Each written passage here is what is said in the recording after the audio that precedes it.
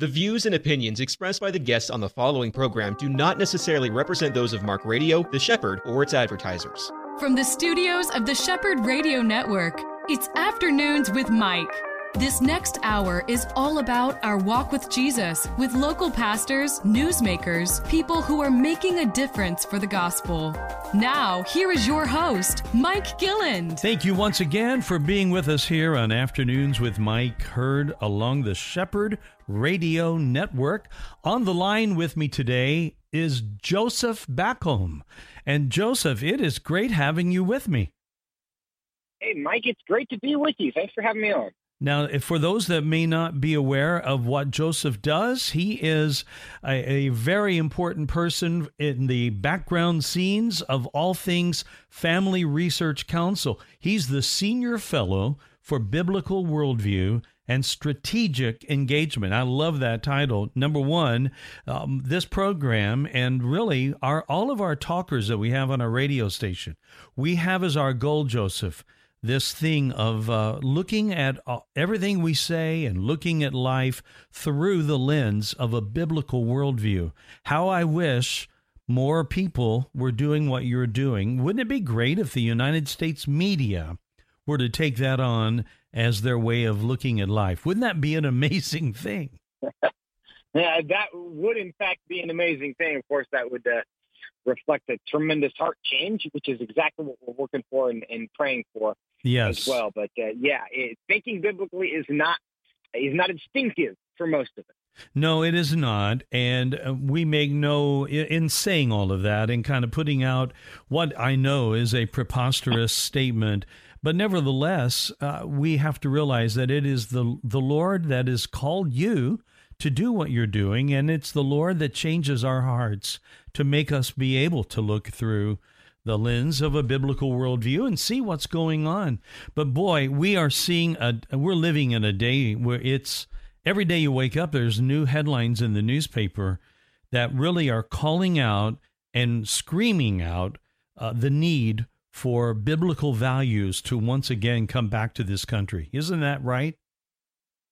That's exactly right. I think we see every day the pain that we are causing ourselves and the people around us by believing that we are smarter than God. And that's really what it boils down to, is we don't want to believe that God was correct about the things that he said are foundational to human flourishing and the things that we need to be who we have been intended to be, because we don't like them sometimes. And so we want to believe that we're actually smarter. And we are every day suffering the consequences.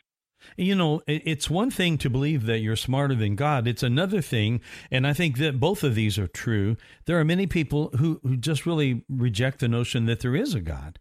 And, you know, I had lunch one time with a guy. In fact, I had it a couple of times with him. He was a neighbor, and he wanted to get with me. He was intrigued because he liked what he saw in my adult kids. He thought, there's something about them that they're very kind, they're very friendly. I'm interested to find out how you were able to manage that, because he had small kids. But as we got together a couple of times, it was very clear that my ability to reach into him was only going to go as far as he was going to let me, because at one point, this is what he said, and this is what reminded me of that when you said what you said. He said, if I were to get to the end of my life, he said, and find out that there's a God, he said, I have no question that I would be able to convince him why I should be able to go into heaven. And that was his word.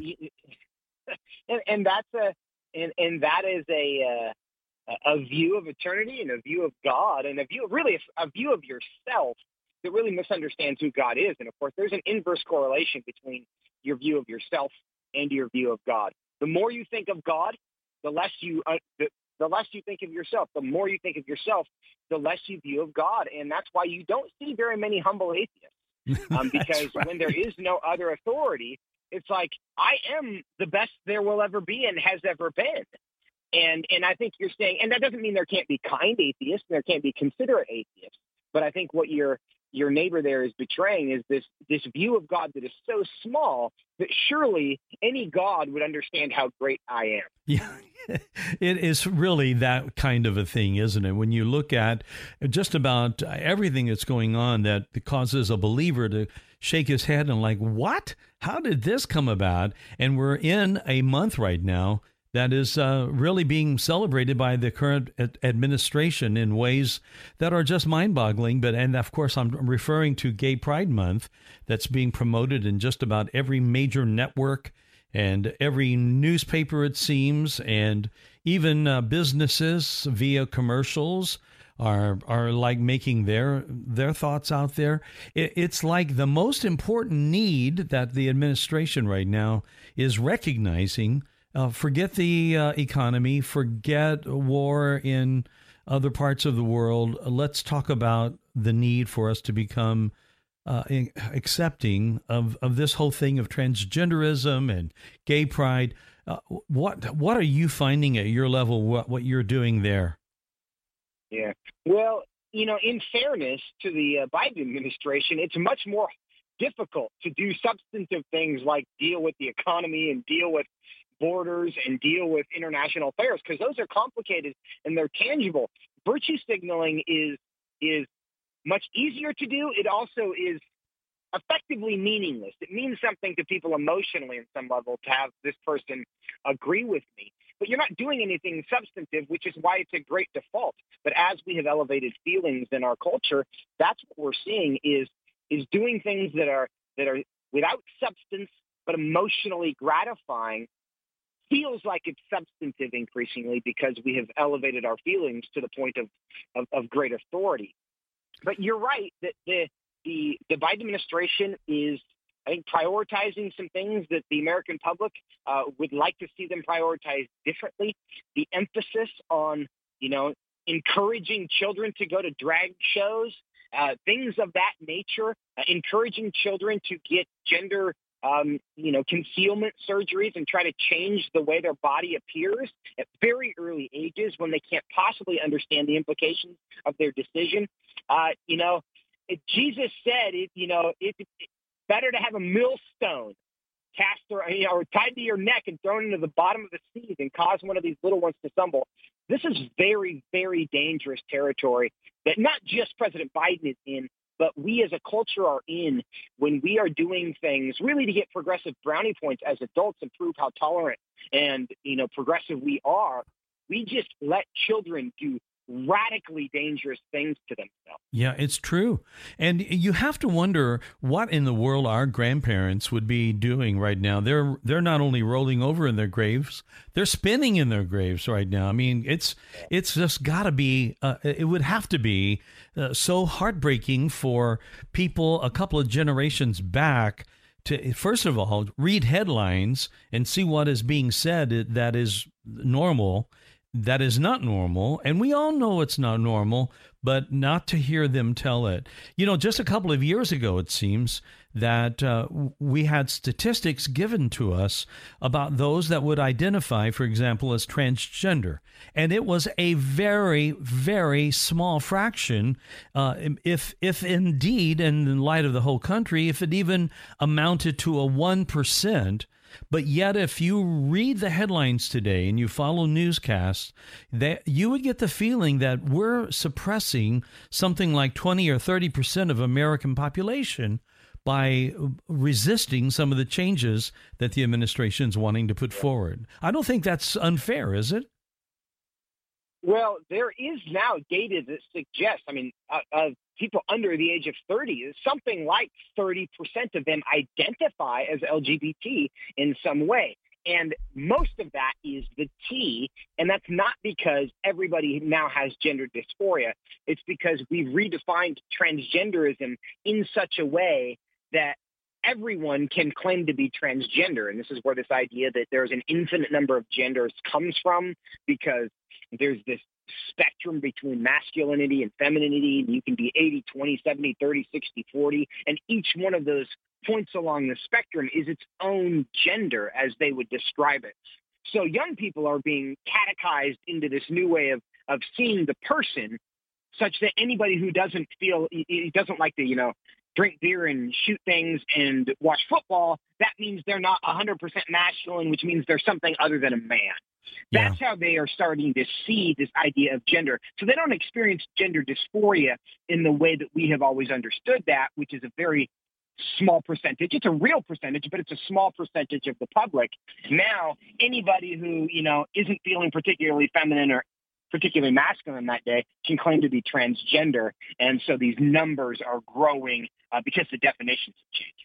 Yeah, that's a great way of putting it. The definition has changed, and by the complicit nature of our news media and the entertainment media that our kids are getting just absorbed in via social media and then, of course, in movies and on television, that is creating this new definition. And I believe it's creating this aura for this gender issue to be questioned. I don't think it would have ever been questioned, not to the degree that it is being questioned today, were it not for this complicit nature that we've just unleashed every avenue in, if you will, to their minds and calling them to be confused.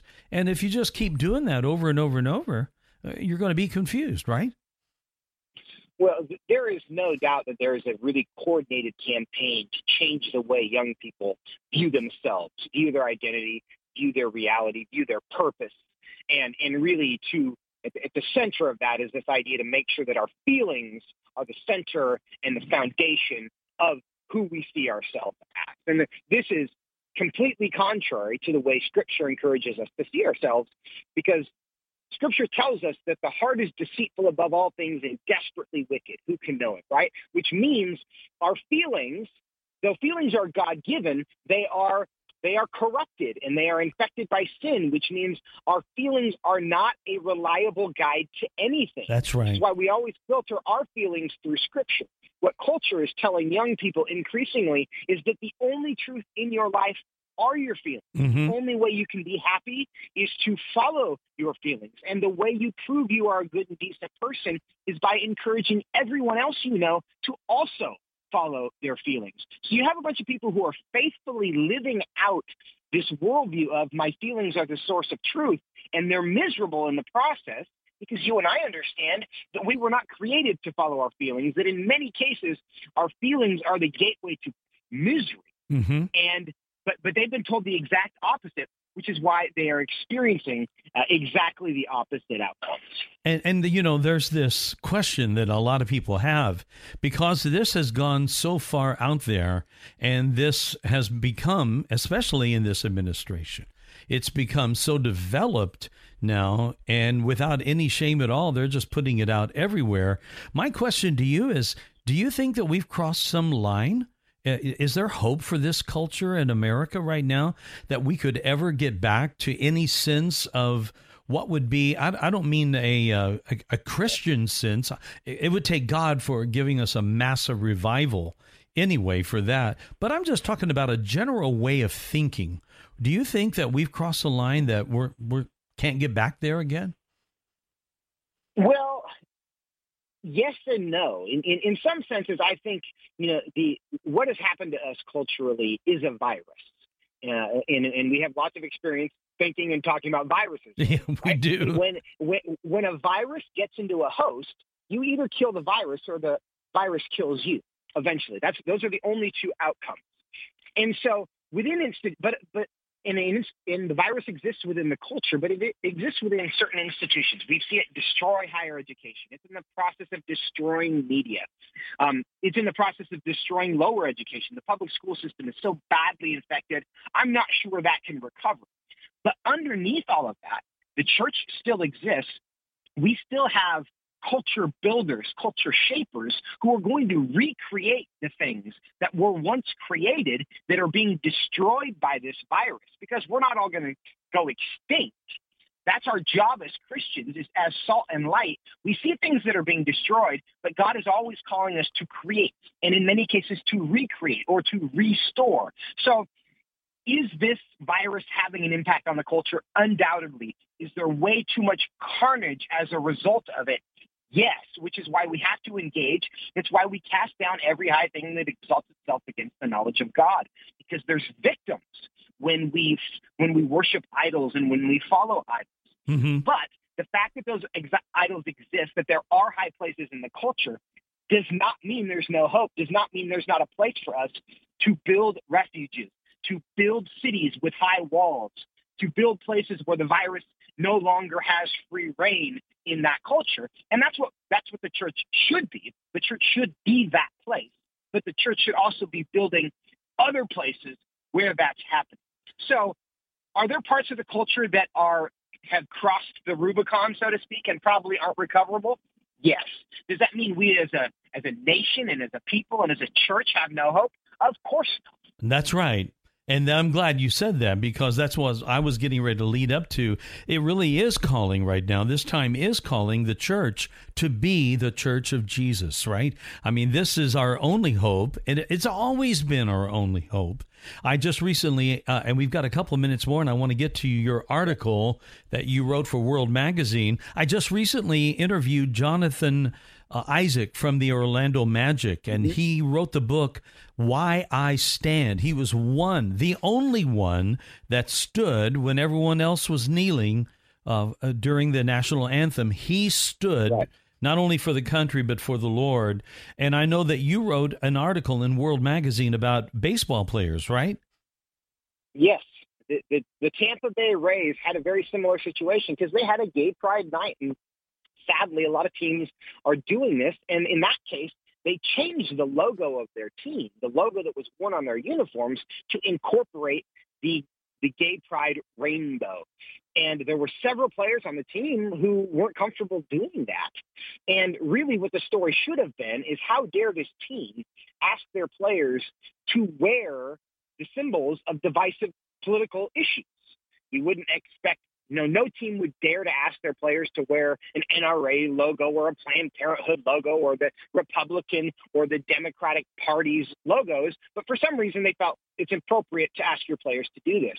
But instead, the story was, how could they not want to do this?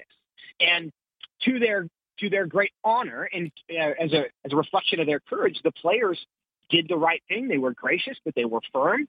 But it's just a sign of the times that we're in, that anybody would have the audacity to ask somebody at work to wear the symbolism of something that is highly controversial, and then have the temerity to pretend to be surprised that anyone objects.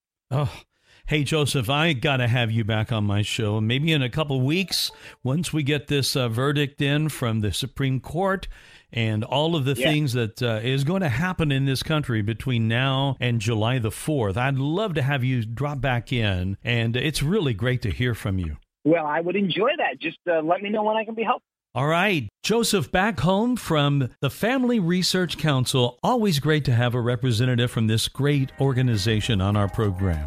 Coming up in a moment, we have another interview lined up for you, also from FRC, Family Research Council. Leela Gilbert will be with us in just a moment. Don't go away. This is Afternoons with Mike.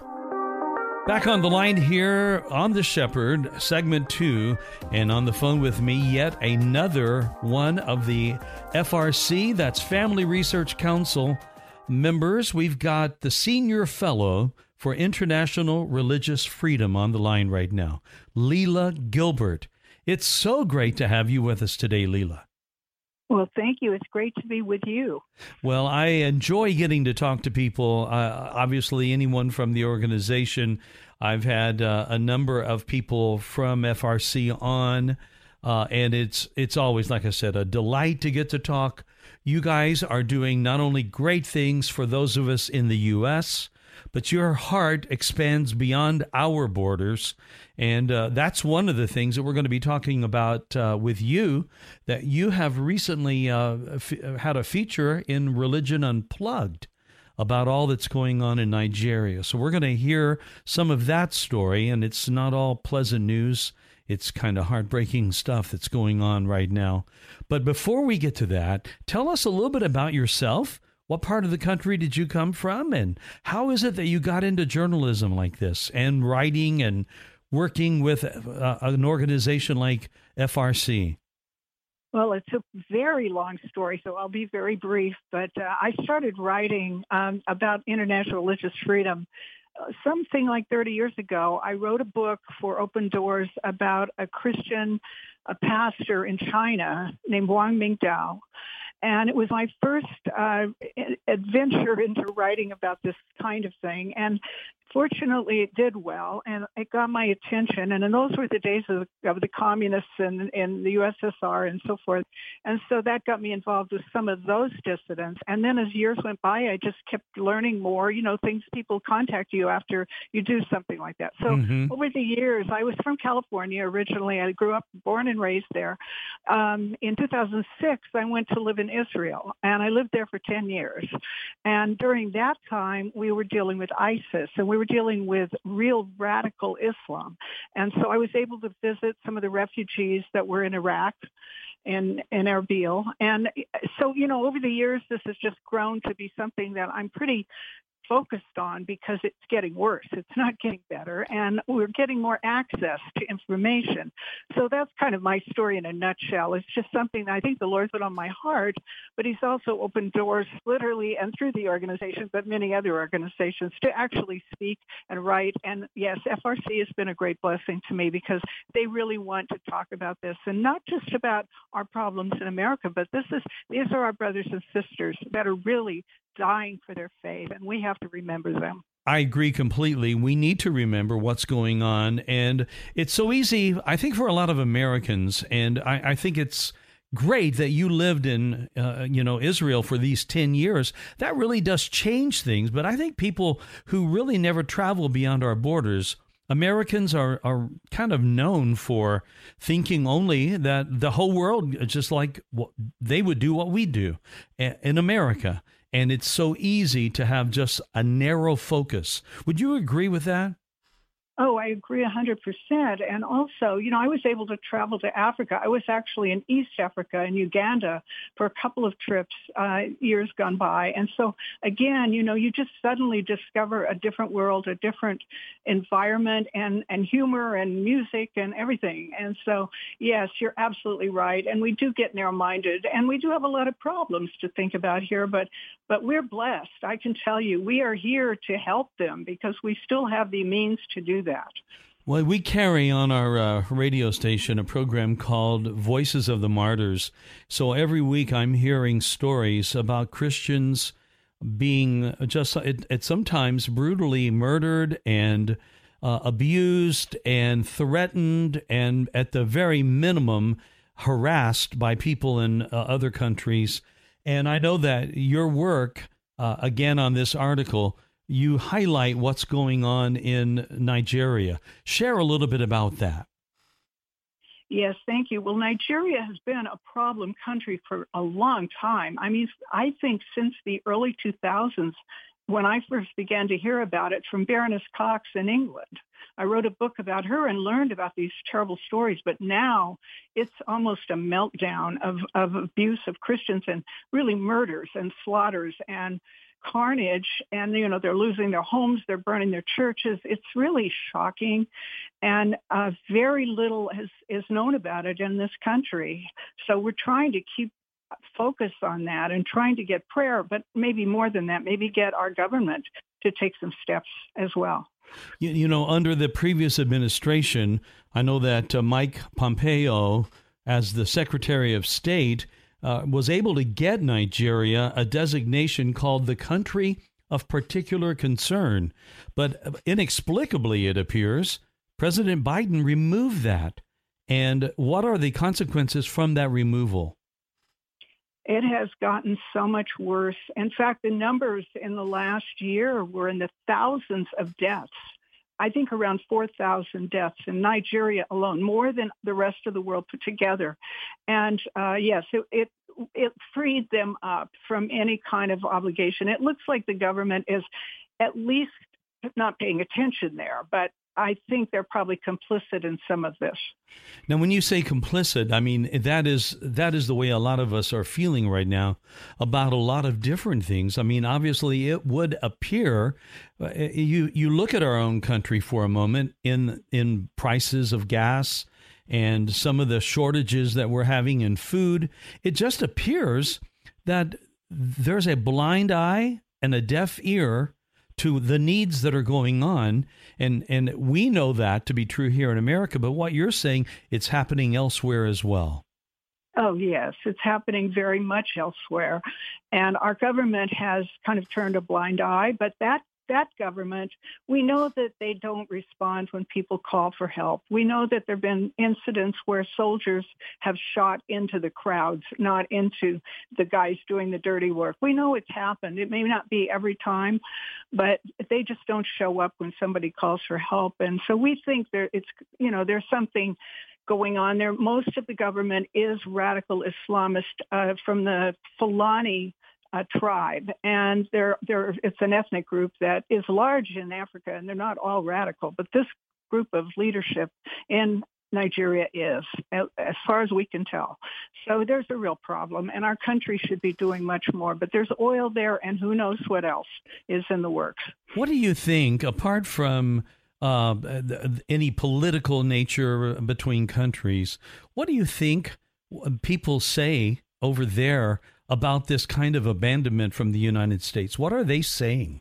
Well, of course, the leadership of the churches, and this would be the bishops in the Anglican Church and the Catholic Church, and then some of the Protestant groups as well, are just pleading for help, and they don't understand why America's not doing anything. I think they've come to the same conclusion we have, that our leadership is just turning a blind eye and maybe even doesn't care what happens to the people there. It sure seems that way. But yes, they appeal and they write to us. We interview them, we talk to them, and nothing changes. Leila, when you look at over the shoulder over the past couple of years, we've gone through, and I know that you're living in Israel would have, I'm sure, given you lots of connections where you still have those connections alive to this day. Tell us a little bit about the impact on you and your life from living out of the States for that kind of time. Oh, it was a life-changing experience. First of all, I met some of the most wonderful people I've ever known in Israel, because I've learned that friendship in Israel means something much deeper than it can mean here, because a lot of people have suffered. Almost everyone I knew there had experienced terrorism, had lost someone to terrorism. Somehow they've been wounded or lost someone. And so they take things seriously, and friendship is deep and loving. And yes, you're right. I'm very close to them all to this day. But it's also closer to Iran. It's closer to all of these countries that are surging in to attack Israel. The stories are constant. I was there during the Ahmadinejad years in Iran, which it was very nerve-wracking, but also the radicals that attacked Israel from Gaza and so forth. So you're living in a world where it's not just peaceful, let's go to the market today, everything's fine. Things happen, and there were incidents. And so I think I learned that that's more like the real world than living in the United States. And they're very God conscious there. They're not all believers in Jesus, of course, but they have a sacred view of life. And so I felt very comfortable in that environment. What do you think right now that people can do in America? What are some of the things that you've seen that are tangible expressions or protests or letters to be written? What can people do right now to bring about a heightened awareness in the American people about this real loss of religious freedom? I think it's important to start at the church level and for pastors to seek prayer for every Sunday. You know, some of the more formal churches have a prayer that's sort of said every Sunday, but they include local things. To have a country every Sunday prayed for so that people know there's a problem. And then from there, I think the main thing is to contact our legislators and let them know we care about these things. I mean, it's just not that tough to write a letter or to even make a phone call to your representative wherever you are and say, look, I just found out there was a massacre in Nigeria last week, and they're blaming it on climate change. And we happen to know that it was radical Islamists. We want something done about this. And that, these are things where we need to speak up, not only to God, but to our leadership, because we do have a lot of power in this country that's not being used in defense of Christians. Are you seeing any, let's say, leaders in America that are really rising up right now and taking a special note about these things? Are any names come to your mind? Well, yes. I mean, the one that's retired now is, of course, Frank Wolf, who was the leader of the Religious Freedom Act that started all this really rolling. But yes, today we have representatives like Mike Waltz in Florida. I think that I'm trying to think of some names off the top of my head, but yes, they're usually Republicans, but there are some Democrats. And I know there's one from California that works, for example, on behalf of Coptic Christians in Egypt. They're there. But you have to find out what your representative believes in and, try to correct his course if he's wrong, or her course. But yes, there are those that care, but they're not in big numbers. Going back to Nigeria for a second, what are some of the most immediate needs that we as Americans can be praying for them and for their safety? Our country, our policy right now is that the cause of this violence is climate change and resources, which is a complete lie. These are radical Islamist attacks where people call Allahu Akbar when they do the killing. And it's clear. And so the first thing we need to do is refute that myth that this has to do. Of course, there's climate change. And yes, there are problems with farmers and this and that. That doesn't mean they have to attack churches and slaughter people weekly because of that. And we need to educate our legislators about what's really going on and not buy into this myth of climate change and resources. And that's why they're murders. It makes no sense. Wow. Yeah, it's heartbreaking, really, when you think about it, and we can dismiss everything, it appears to them, I'm sure, that we just dismiss all of this because of this issue of global warming or now climate change. And it's so crazy when it's very evident to anybody who's really looking what's going on. But we've used that phrase, a blind eye, and that does appear to be happening right now. You have written 60 books, and a lot of these books are on these type of, I guess you could say, touchstone type of issues that really touch nerves in people and really are important issues culturally speaking. What are you working on right now? Well, there are a couple of books that are coming out. One just came out. I wrote an update of Baroness Cox's work, and she's an international religious freedom activist from London who's in Parliament. She's a life peer in the House of Lords, and she's done some of the most amazing work I've ever seen, and I know her well. And so I really am proud of that book, and it's available on Amazon and so forth. It's called Baroness Cox, Eyewitness to a Broken World. But also, you probably don't know this, but Family Research Council has a book coming out next month called Heroic Faith. No, I had not heard. Global Persecution. And it's going to be released in mid-July. And I helped author that one as well, along with General Boykin and my colleague Ariel Del Turco. So I think that's one that your listeners might find interesting. And give us the name of that one more time. It's called Heroic Faith, Hope Amid Global Persecution. Well, the website for the Family Research Council is frc.org, and you can go to that website, and I'm sure there are some resources that will be noted there, and give a chance to get these books and other kinds of resources going on. I'm sure that this is a time that if you let it could just drive you crazy, right? I mean, every day, 24/7, there seems to be more loss in the category of religious freedom. It's happening in the United States at a record pace. I think it's safe to say that more than most people would ever believe, our country has changed. Some say we're now post-Christian. Would you agree with that? I think it's a fair observation. I think there are a lot of Christians that are not being very vocal right now. They're just watching this in horror. But yes, I think our country has more publicly denied their faith, the faith of the people. Yeah. For sure here. But I think what really, for me, it's not so crazy making. It's heartbreaking to hear these stories. You know, if you really think about little children being left behind or slaughtered, when you think about the people you love and how you'd feel if somebody came into their church and shot them dead, 40, 50, 60 people, it breaks my heart. And it's more heartbreaking than nerve-wracking. It's like, what more can we do? And I think that's how I feel.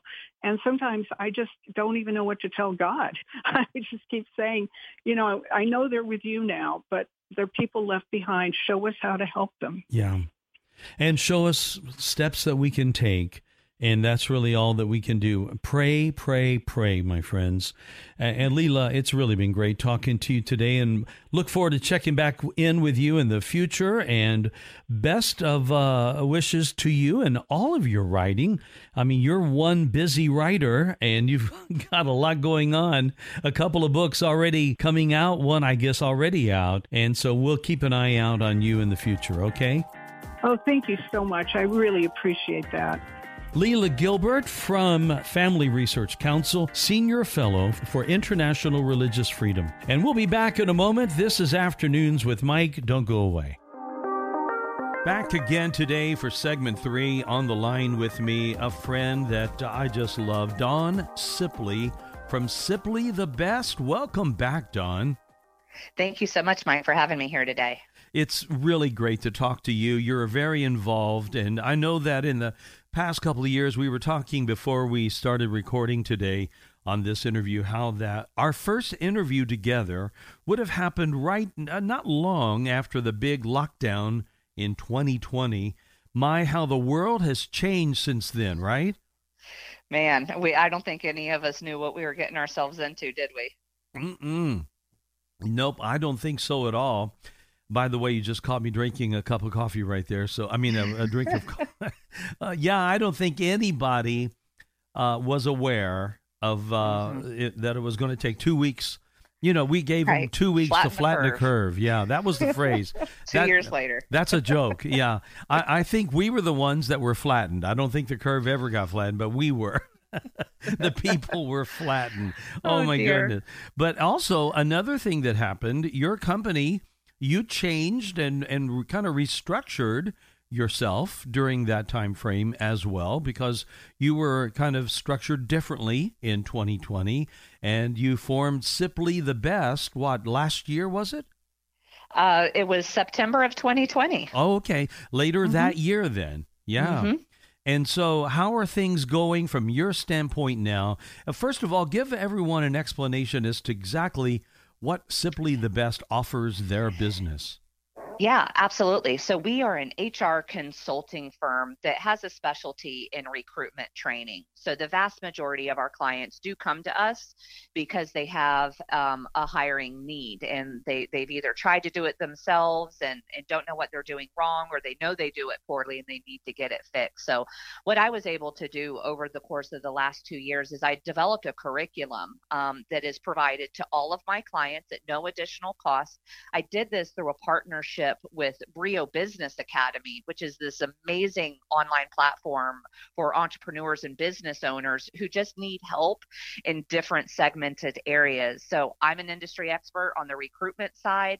There's industry experts in accounting, in marketing, in insurance. It's a one-stop shop for small business owners who really need some additional skills or knowledge, but they're not going to go and get an MBA. They're already running a successful business. They just need the information on where the rubber meets the road. So I think for me, in the infancy of the company, developing that curriculum that people can follow and use at no additional cost, and then being able to step in and supplement them with tasks performed and things like that has really been my differentiating factor against other types of companies who may do something similar but not quite. You know, sometimes people think I'm a staffing company. It's like, no, we're not a staffing company. We're a consultant. We're educating people on how to do this well, not just doing it for them and charging by the hire. Our model is a flat monthly fee. No matter how many hires you make, you can make 0 or you can make 50. We're here to bring knowledge and support towards those HR efforts, whether it's recruitment or compliance or whatever the case may be. Now, I wonder if I have a handle on this one point or not, but in my experience, as I've talked to a lot of people, I still to this day find a lot of people that are not sure exactly how much they need help in the HR department. Would that be your thought too? Absolutely. So many business owners really underestimate the value that a strong HR leader can bring to an organization. Sometimes, especially with owner operators, they're just too intimately involved in their employees' everyday lives and decision making. They're not making business decisions, they're making personal decisions. And a lot of times they can get themselves into a sticky situation where it might be the right thing to do in a circumstance, but if it's not applied equally across the board, they can find themselves guilty of accidental discrimination or something like that. So I really kind of come in and guide them on how to make business decisions related to their company that allows them to love people well. Mm-hmm. What would you think, Dawn, would be the number one, if there is a number one in this department, a number one area where businesses who are not yet maybe up to snuff or where they could be with HR, what is the number one thing that really affects their employees in a negative way?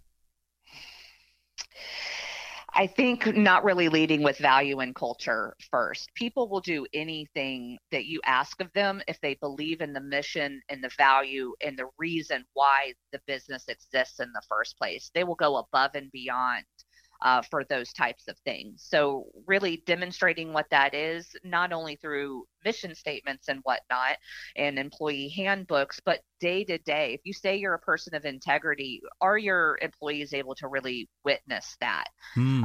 Oftentimes we have these ideals going into business, but then we get caught in the grind and the crud and the hard decisions of every day, and we may waver from those things. So I really think that that's the biggest area is people not really sharing their vision and culture and the reason that the company exists on a day-to-day basis. We need to wake up every day and remind ourselves, why do we serve? So it sounds like that from your standpoint, an attitude in an employee would toward their company that would be positive. It's probably because they feel that they are connected to that Absolutely. company, and not it's the just number one reason why people quit. Yeah, they don't feel like they're a part. Or seen or understood or acknowledged for the blood, sweat, and tears that they put into the organization. They're only maybe considered for the output that they develop. Yeah, that is, I believe that is true. I think so many people, and we live in a culture right now that is hurting in so many ways business-wise with this new thing that's happened this last year, especially with inflation just jumping off the charts. It is a tough time, and this is I would believe this is the most important thing for businesses that are going to make it. They're going to have to really connect with their employees, aren't they? Well, they're really going to have to, especially if we're tiptoeing ourselves into a recession here. We've got a lot of the telltale signs of interest rates rising, our stock market plummeting, unemployment's already pretty low. So where are we going to go to from here? So I've really been encouraging my clients to really take a look at their recession plan and then fortify their current workforce. So when the waves do hit here soon, that they've got a good, strong relationship with those employees so they can see themselves through these hard times. So how can you help a business owner right now who might be listening to this conversation today? And I think a lot of people would be making the point that we're already in a recession. Their business already feels like it's in a recession. What is going to be the next step? If we're not there yet, what is going to be the next step when that business is going to say, okay, now this is the recession? Right. Well, they really need to determine what they value. Are they going to cut costs at all costs, or will they keep their people through extreme measures and really see them through a hard time? you can say you love your people and they're number one and they're your top priority all you want, but as soon as your profit starts to squish, where are you turning to make up for that money? And if it's your human capital, well, then you're not exactly practicing what you preach. Yeah. How can people reach out to you and find information on Siply? Yeah, we are on all social media with the handle Siply the Best, which is my last name proper, SIP as in Peter, LEY, the best. And that's also our website, simplythebest.com. I really love the play on words of using your last name, which is just minus the M, and that a phrase that everybody knows, because, Dawn, we all think that you at Siply are simply the best as well. You do a great job. And one other thing I would love to talk about, we've mentioned the fact that you began this company now and finding out it's in the fall of 20. What are you looking for yourself? How is it looking for your company and maybe the Orlando and Central Florida business area in general for the rest of this year? Do you see us definitely headed down that recession trail? Well, it's funny. The really cool thing about Facebook is the memories. And I've actually been saying for a number of years now that 2023 was the year that I expected us to really kind of get hit hard and to experience these downward times. So unfortunately, it looks like I might be right on that prediction when others kind of thought I was crazy. But our company, my prayer to the Lord when we started was that I could feed my family with this company and do it in a way that brought honor to the kingdom. And I look around now and we've got 4 employees and a handful of contractors that we're working with. Never in my wildest dreams did I imagine I would be supporting 4 different households. Really what I'm working on is fortifying my group to where we can withstand a lot of different things. We're doing a lot of cross training. So my team can not only help in their area of expertise, but they can help in other ways, like grow the business, which isn't something that we need right now. We're growing at an uncomfortable rate, but there'll be a time where we wish we had all these proposal requests going out the door. So we're just fortifying, expanding our skill set, loving each other well, and just knowing that we're going to brace the storm and things are going to be looking a little bit different, but our mission does not change. Our mission is to bless and affect the employment market in a positive way that glorifies Christ at the end of the day. I love that. That is a great effort and a great motivation. Dawn, I lived through those high inflation times back at the end of the Carter administration, right before 1980, when interest rates hit like a high of 21%. Gracious. And it was nuts, and people were stuck in their homes, and really a lot of people from my hometown, they left to move to Houston, Texas, because Houston, in the middle of that recession, was booming. And, later they were to go through hard times too.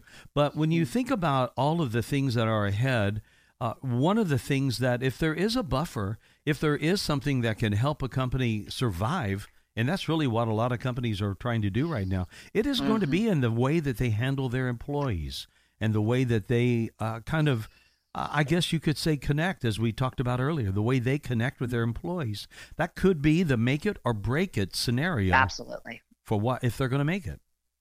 Absolutely.